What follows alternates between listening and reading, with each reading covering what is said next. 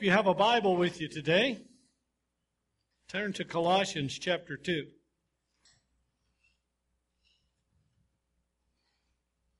Colossians chapter 2, and as we look this morning, we've been going through the book of Colossians, and there's some things that Paul's teaching here. There's a spot to make notes on the backside of the bulletin, and it says, free from bondage, but not from responsibility. We have been released, but contrary to American culture, we want freedom without responsibility. But in the Bible, we have freedom with responsibility.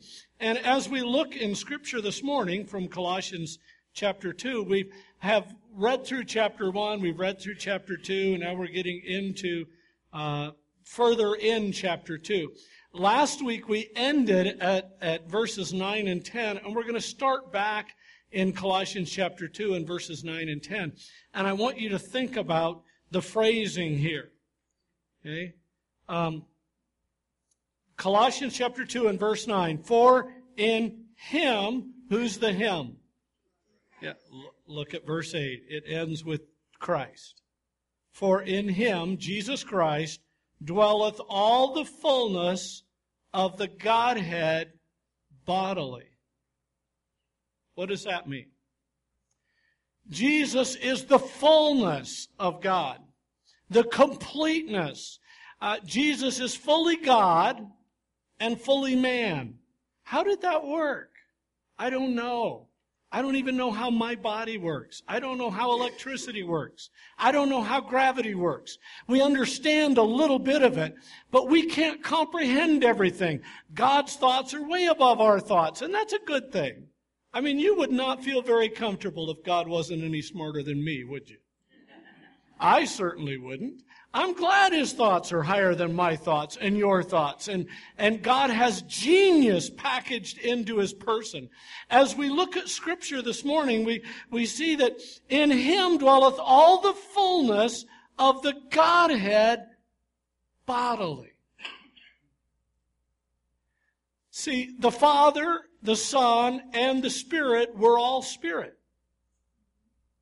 And then Jesus came and was born into humanity, and the fullness of God took on human form in Jesus. God the Father, God the Son, God the Spirit, fully God.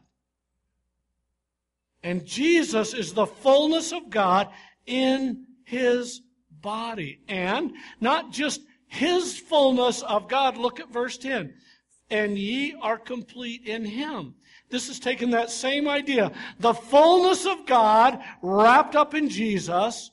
The fullness of God in you in Christ. The fullness of God in you in Christ. Because God has planned and God has established and God has committed it to happen in Christ, in you. You have the fullness of God.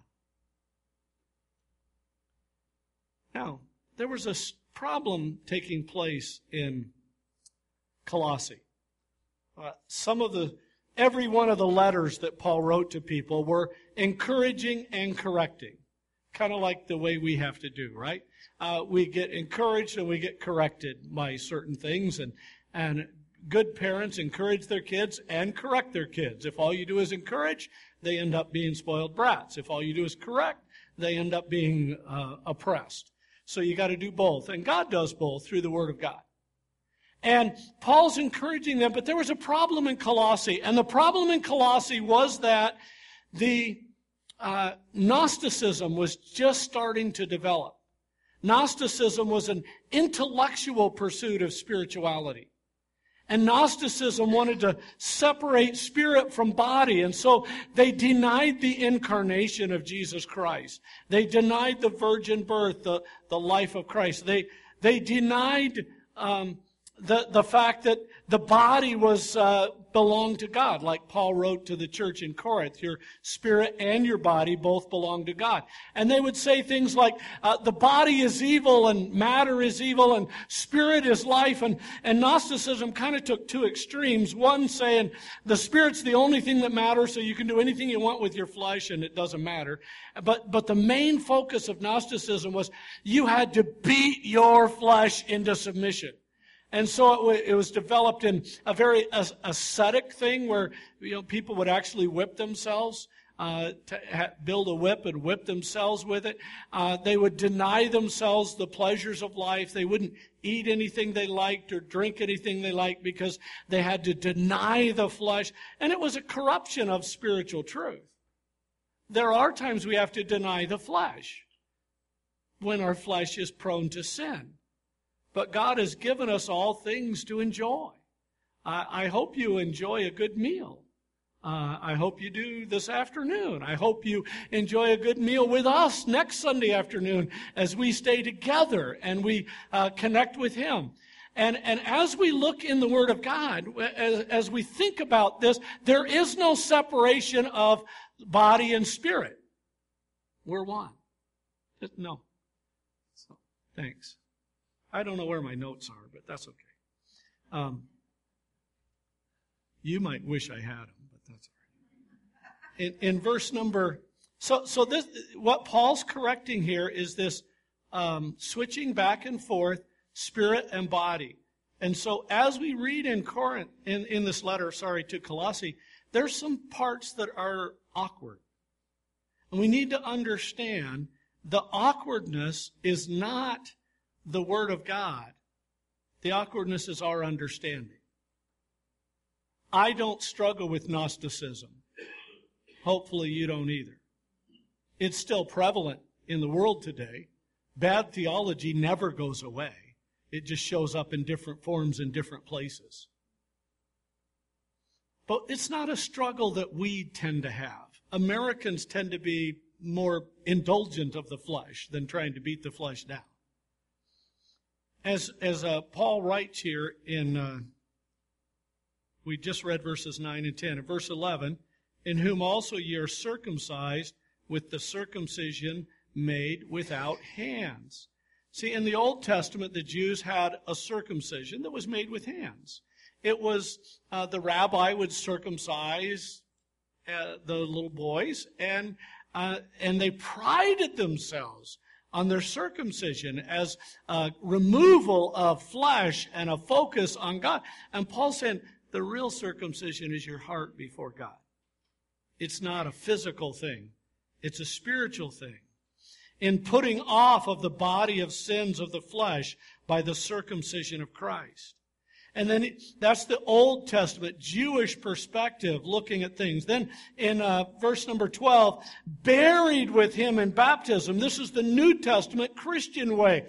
In the Old Testament, you were identified as a follower of Christ by converting to Judaism and getting circumcised. In the New Testament, you are identified as a follower of Christ by putting your faith and trust in Jesus Christ and being scripturally baptized. So that in your baptism, you're showing the death, the burial, and the resurrection of Christ.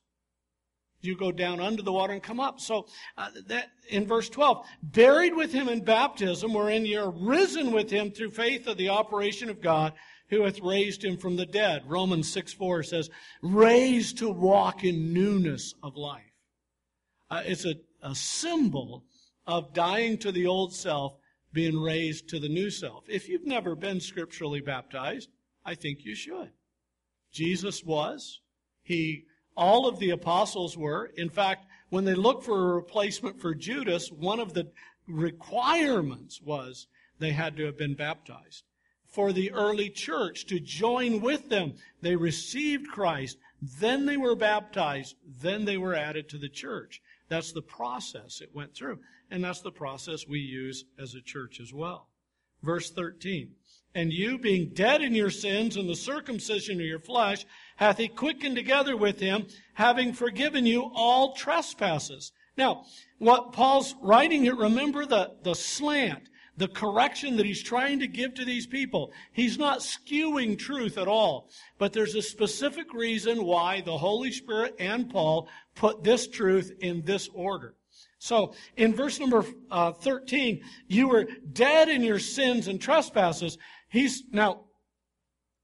You being dead, that's past tense. That's where you used to be. But now he's quickened you. He's made you alive in Christ. The old you, the new you. Paul said, you don't have to kill the body.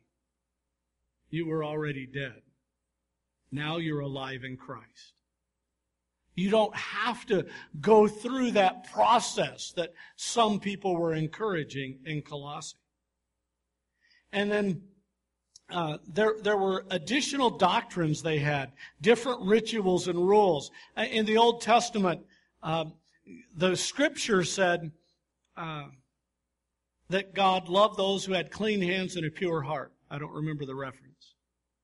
And so the Pharisees came up with a ritual for how to wash their hands. And in the process of washing their hands, they had to wash them, and then they had to hang their hands like this, so the water dripped off at their wrist. Because if you went like this, do you do that? I know some of the kids after Awana, some of them went like this all over the mirrors and took a lot of work. It sounds funny, kids, but it was a bad thing. And so we tend to shake a little of the extra water off in the sink, and then we dry our hands. But they wouldn't do that because, see, where you stop washing, if then a little of the water that touched that dirt then ran back over your hand, and you should, then now your hands defiled. Talk about OCD. These guys. And so they had this ritual. That was a man-made ritual. God said, clean hands and a pure heart. They had a man-made ritual. And the Gnostics went even more. All kinds of man-made rituals for how things should work and how religion should be. And there are people today who have man-made rules for how you should be. You know, Kathy and I were actually in a church where a preacher said it was a sin for a man to have facial hair. Well, take that, Marvin. Yeah. Shave it off this afternoon. You know, that means you got to shave your eyebrows too, I guess. I tried it. You look funny when you do that. I don't recommend it. But it's not a sin to have facial hair. But that's what was preached in that church. We make all kinds of rules. Rules for how you dress. I mean, they were making all kinds of rules. Rules for how you dress. Rules for how you ate. They probably had a rule that was okay to eat scrambled or fried eggs, but poached, that's not good, because poaching is evil. Now, they had all kinds of rules. And the Apostle Paul is addressing this issue, and so he says in verse 14, blotting out the handwriting of ordinances that was against us, which was contrary to us, and took it out of the way, nailing it to his cross. Jesus Christ took all of those ordinances, the ones designed by God and the ones designed by man, and he nailed them to the cross as fully complete in Christ. And it's now laid aside. And having spoiled principalities and powers, he made a show of them openly, triumphing over them. So, in verse 15, which goes with verse 14, he's triumphing in something. What's the something at the end of verse 14? Nailed it to what? His cross. We love Easter Sunday, don't we? What's one thing you love about Easter Sunday? From a spiritual sense, okay? Don't talk about eggs and candy. From a spiritual sense, what's one thing you love about Easter Sunday? The resurrection. That's pretty exciting, isn't it? It's not just his resurrection back then, it's our resurrection someday, maybe today, when we go up to be with him. We look at the cross as defeat and the resurrection as victory. Or at least the victory's not complete in the cross. It's complete in the resurrection, from our perspective. But from God's perspective, the victory was complete in the cross. Jesus said on the cross, "It is finished." The most difficult concept in all of humanity occurred on the cross in victory when God the Son died on the cross for our sins. The victory was inevitable. Jesus said, "I lay down my life, I take it up again. No man can take my life, and no man can stop me from taking it up again." The victory was complete in the cross. Now, without the resurrection, it would have been incomplete, but the resurrection was inevitable for Jesus Christ, and through him, we have a resurrection. We have a victory. So he's saying he spoiled principalities and powers. These people who lift themselves up, who exalt themselves, who rule over you, who dominate, who make rules and rituals that you have to conform to. Jesus spoiled all that, and he triumphed over all that very publicly on the cross. I think Satan tried to do everything he could to keep Jesus from dying on the cross. There was scripture in Psalm 22 and Isaiah 53 which described the crucifixion of Jesus Christ. And Satan tried to stop it. There were many times he stirred up crowds to try and kill him, and Jesus just walked away from him. Many times. The cross ensured the defeat of Satan because it provided the victory for us. Now, he says some things designed to correct this movement toward Gnosticism. Verse 15. And having spoiled principalities and powers, he made a show of them openly, triumphing over them in the crucifixion. Let no man therefore judge you in meat or in drink. So, Jeff, what's an appropriate meat that you could eat? Meatballs. What are meatballs made out of? Miscellaneous bits and pieces parts. If you read the bag, it says this may contain one or more of the following. It doesn't mention the cockroaches and all that. Oh. Haven't you ever looked at meat? Now, you guys are going to be vegetarian for the week, aren't you? There's no meat that's bad meat if you receive it with thanksgiving before Christ. I know there's people who say, you have to go back to the Genesis diet, which in the beginning we were all vegetarians. In the beginning, Tyrannosaurus Rex was a vegetarian. He probably had those big sharp teeth to gnaw on the top of palm trees or something. He sure couldn't grab them with his hands, you know. We were all vegetarians at the beginning, but after the flood, it said God said we could eat meat as long as it's received with thanksgiving. For Israel, there was certain meat they couldn't eat. How many of you had pork roast, bacon, or sausage this week? If you were Jewish, you couldn't have that. But the Gnostics made all kinds of rules about meats, what you could eat, what you could not eat. And Paul said, let no man therefore judge you in meat or in drink or in respect of a holy day, 1 Corinthians 10:31, whether therefore you eat or drink, do all to the glory of God. You answer to God, He deserves glory for the way you conduct your life, the way you eat, the way you drink. And Paul said, you don't have to conform to those rituals and rules. I had a lady call me once when I was pastoring in a different community, 22, 23 years ago. This lady called me on the phone and she said, I got a question for you. I said, okay. She said, can you eat pork? Yes. She said, you allow people in your church to eat pork? I said, yes. She said, really? Can I come and talk with you? Sure. Set up an appointment. She came down to the church office, met with me. We talked. Her pastor had made all of their Sunday school teachers sign a document saying they would not eat pork or any meat that was considered unclean to the Jews. She said, what do you think about that? I said, do you really want to know? She said, yes, I do. I said, I think your pastor's nuts. That's not what the Bible says. We can't add rules to the Bible. And she ended up leaving that church and ended up joining our church. That was her choice, and it took time before she did. But she realized the pastor was adding rules to the Bible. And, by the way, this was another Baptist church, a pastor that I knew well and never had any idea he was doing that. He's saying, don't let people do that, or respect of a holy day. He's giving warnings. Warning! If somebody tells you what you can eat or not eat, be very careful.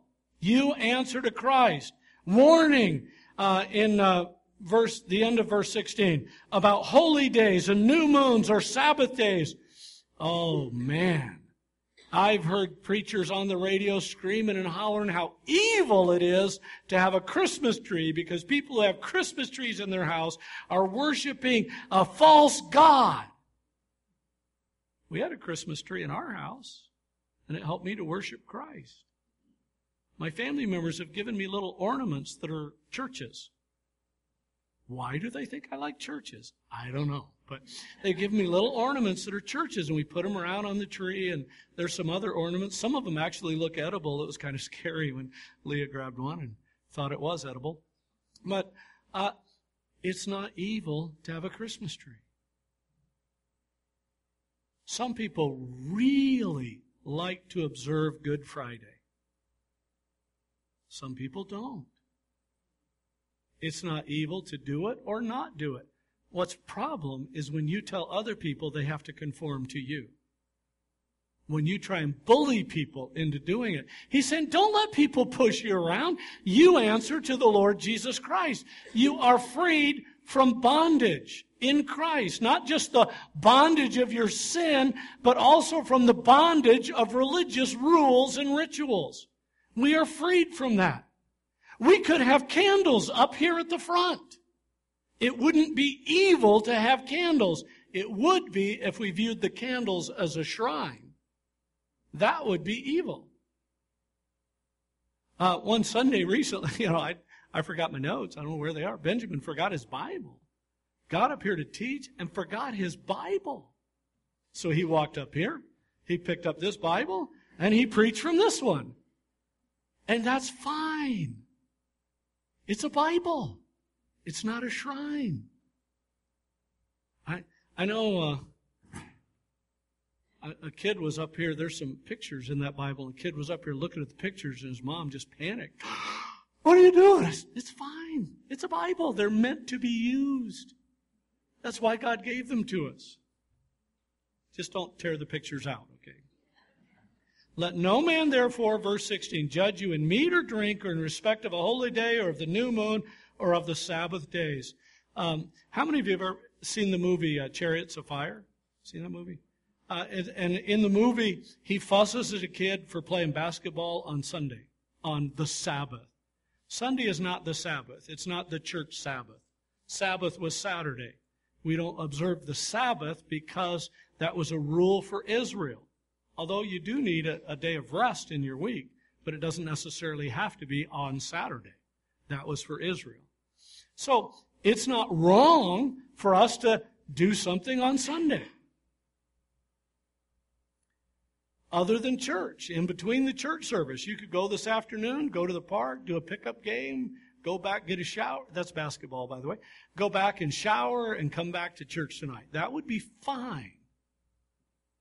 If your parents tell you you can't do that, then trying to do it would be a bad thing if you're a kid. But don't let people make rules in your life. And verse 17, these things, these holidays and holy days are a shadow of things to come. But the body is of Christ. See, that's a very important thing for him to write to them. The body is of Christ, not just your physical body, the body of the church. It's of Christ. They were putting down the body, saying the body was bad and the spirit was magnificent, and we needed to just follow the spirit and beat the body down. And Paul's saying, no, the body is of Christ. And then he gets in verse 18, and this is a very misunderstood verse. Let no man beguile you of your reward, okay, in a voluntary humility. Now, pause right there. What does beguile mean? To cheat, to deceive, to move you away from the truth. Don't let somebody beguile you through your reward, through a voluntary humility. We choose, we voluntarily submit to the rules of Christ. We don't do it because it's forced upon us by certain religious leaders. We choose to. And he's correcting some of the error that's taking place in this church that, frankly, occurs sometimes in churches today. And that's the exalting of angelic ministry. Don't let someone beguile you in voluntary humility. You submit to Christ, and you don't let somebody turn you away from that voluntary submission and make it a domineering thing. Worshipping of angels. We don't worship angels. In fact, in Revelation, when John tried to worship the angel because he's overwhelmed by the presence of this angel and he falls down to worship him, the angel, the good angel, the godly angel says, "Hey, stop that! I'm a servant of God just like you are. Get up! We serve God together." Angels do not want to be worshiped. Godly angels don't. Demons, fallen angels, they want to be worshiped. I had a fellow in our neighborhood I was witnessing to over time, and he rejected Christ multiple times. And then he told me once, he was so excited, he couldn't wait to tell me. He said, "I believe that Jesus is the Lord." I thought, wow, this could be great. I said, "What brought that on?" He said, "An angel appeared in my hospital room and told me Jesus was of God." I thought, well, okay, maybe. And then he said, just like Muhammad and Buddha and Confucius, Jesus is a representative of God, and so I should love him. That was not an angel of God. He is absolutely confirmed an angel showed up in his room, and he believed the message because it was an angel. Could have been a demon. Paul wrote to the church in Corinth, said they masquerade as angels of light. And the devil wants you to worship anything except Jesus Christ. To make Jesus just one of the guys, one of the gang, not the one and only Lord of heaven and earth. And so the Gnostics were already elevating angels and devaluing Jesus, making him just like the lead angel almost, not the Son of God and God the Son, not the creator of heaven and earth. And so he's saying, listen, they're going to get you to worship angels and intrude into those things which they have not seen, vainly puffed up in their fleshly mind. They're arrogant, and they're telling you, you need to follow them. I've said this many, many times. If somebody tells you need to follow his or her teaching in order to be right with the Lord, run away from them. Because as Paul wrote here, he was praising this church for following the teaching of Christ, even though he had never seen them face to face. Other people had taught them, and they were following Christ. A good minister doesn't say, you have to only follow me. If you ever hear me say, you have to only follow me, that will probably be the last sermon I preach here. Because the deacons will take me down, have the MRI, realize I've done something weird in my brain, and I'm gone. Because that's wrong. There are some preachers and teachers you should not listen to. We will warn you about some of them because they're corrupting Scripture. But nobody has all the answers. We're all following Christ. And then he goes on to describe the exaltation of Christ not holding the head, the Lord Jesus Christ, which he says earlier in this book. not holding the head, from which all the body by joints and bands, having nourishment, ministered and knit together, increaseth with the increase of God. Wherefore, if ye be dead with Christ from the rudiments of the world, why, as though living in the world, are ye subject to ordinances? Touch not, taste not, handle not, which are all to perish with the using, after the commandments, and here's the key word, and doctrines of men. See, God has some commandments. God has some doctrines, some rules. There's some rules about eating. In fact, if you're eating meat that somebody has offered to a pagan idol, and you find out it was offered to a pagan idol, you should not eat it. Because you don't want them to give the pagan idol credit for the nourishment that meat gives to you. But otherwise, you're free to eat meat, as long as you do it with thanksgiving.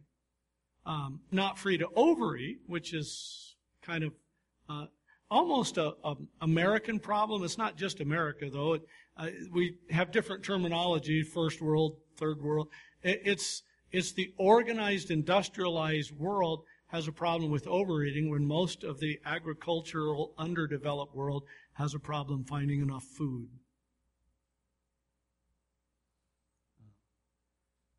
We could have grocery stores go out of business, and we'd probably be able to thrive for a couple of weeks off what's in our pantries.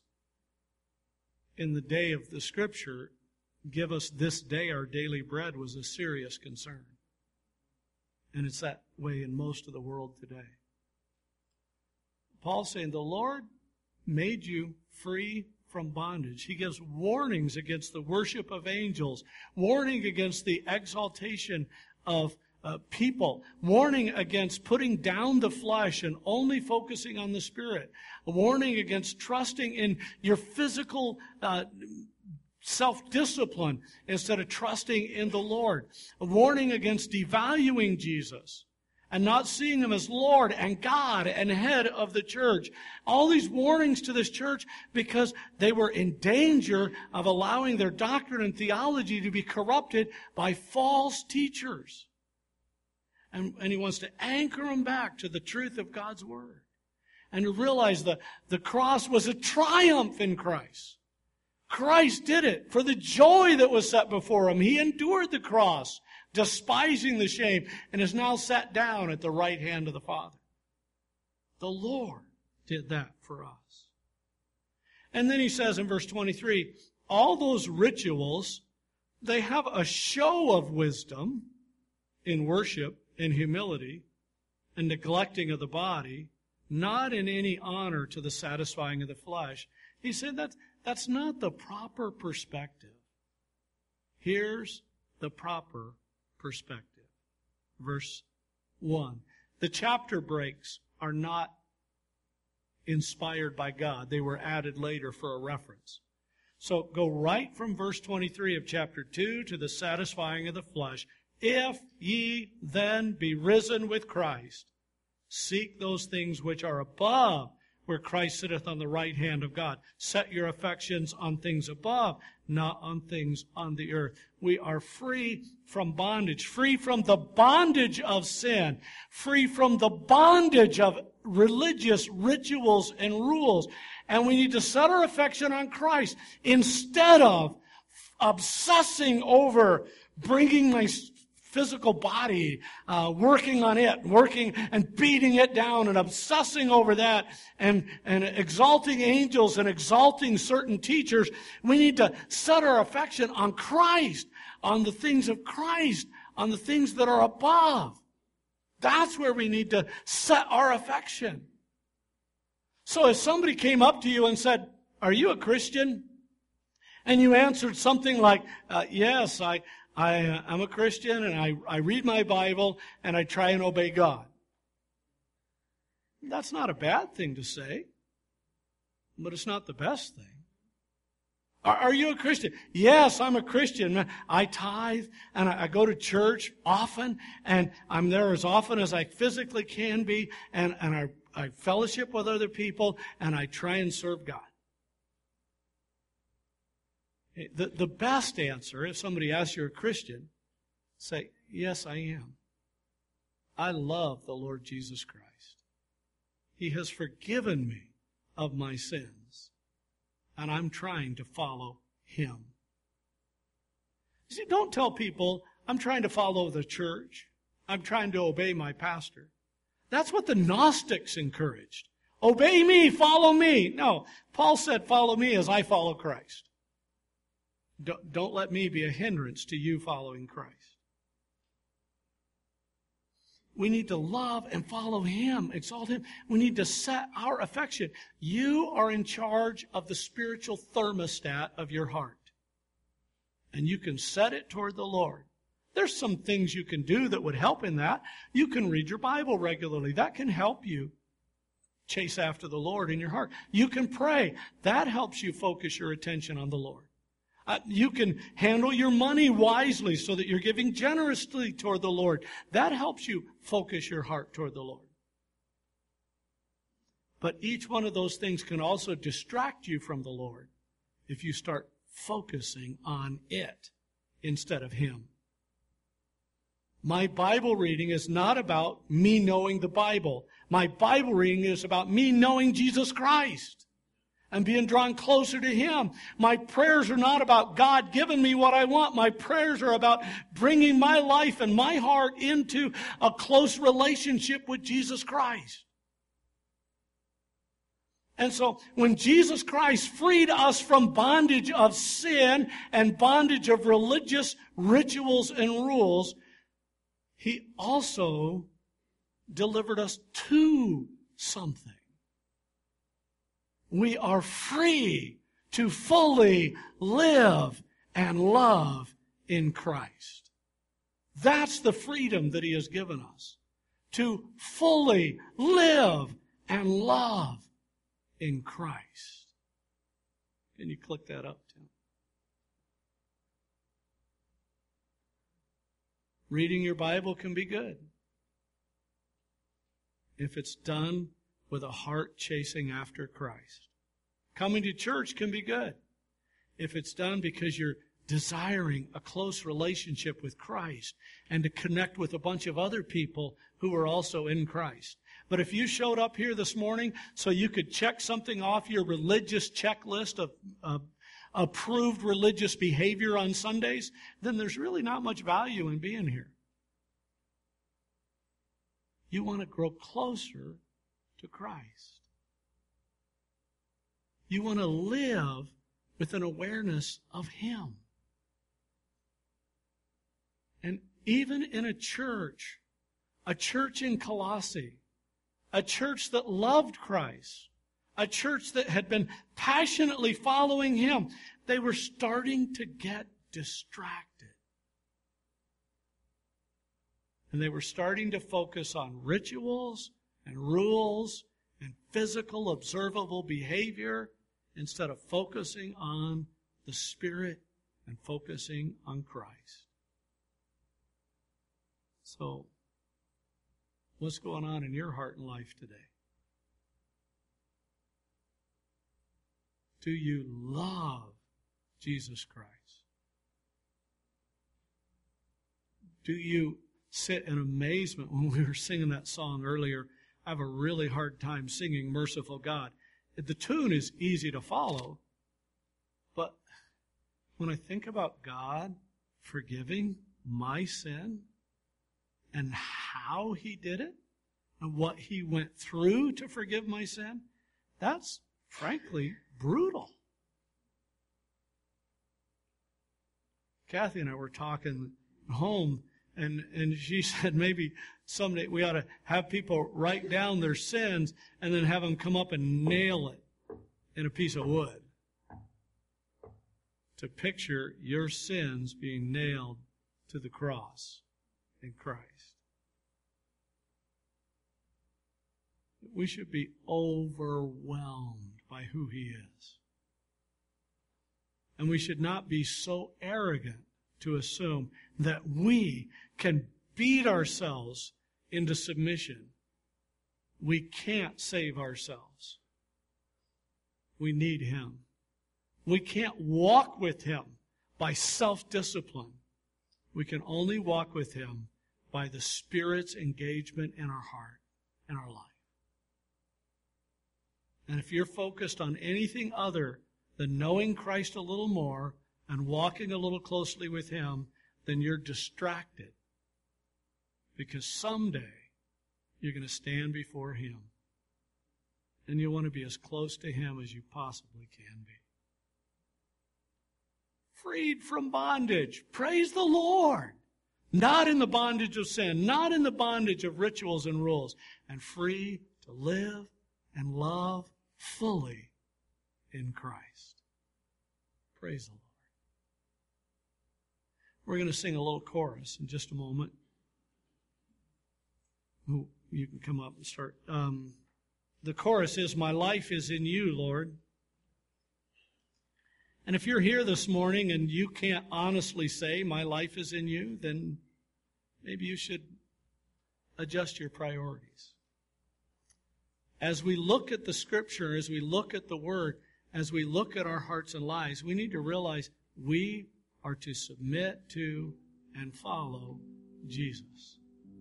Our life is in Him. And if there's something you need to do today through obedience in baptism, obedience in pursuing church membership, through trusting Jesus Christ as your Savior and asking Him to forgive your sins, if there's something you need to do today, an obstacle you need to remove between you and Jesus Christ, then do it today. Let your life really be in Christ. Let's stand as Ben comes and leads us in this chorus.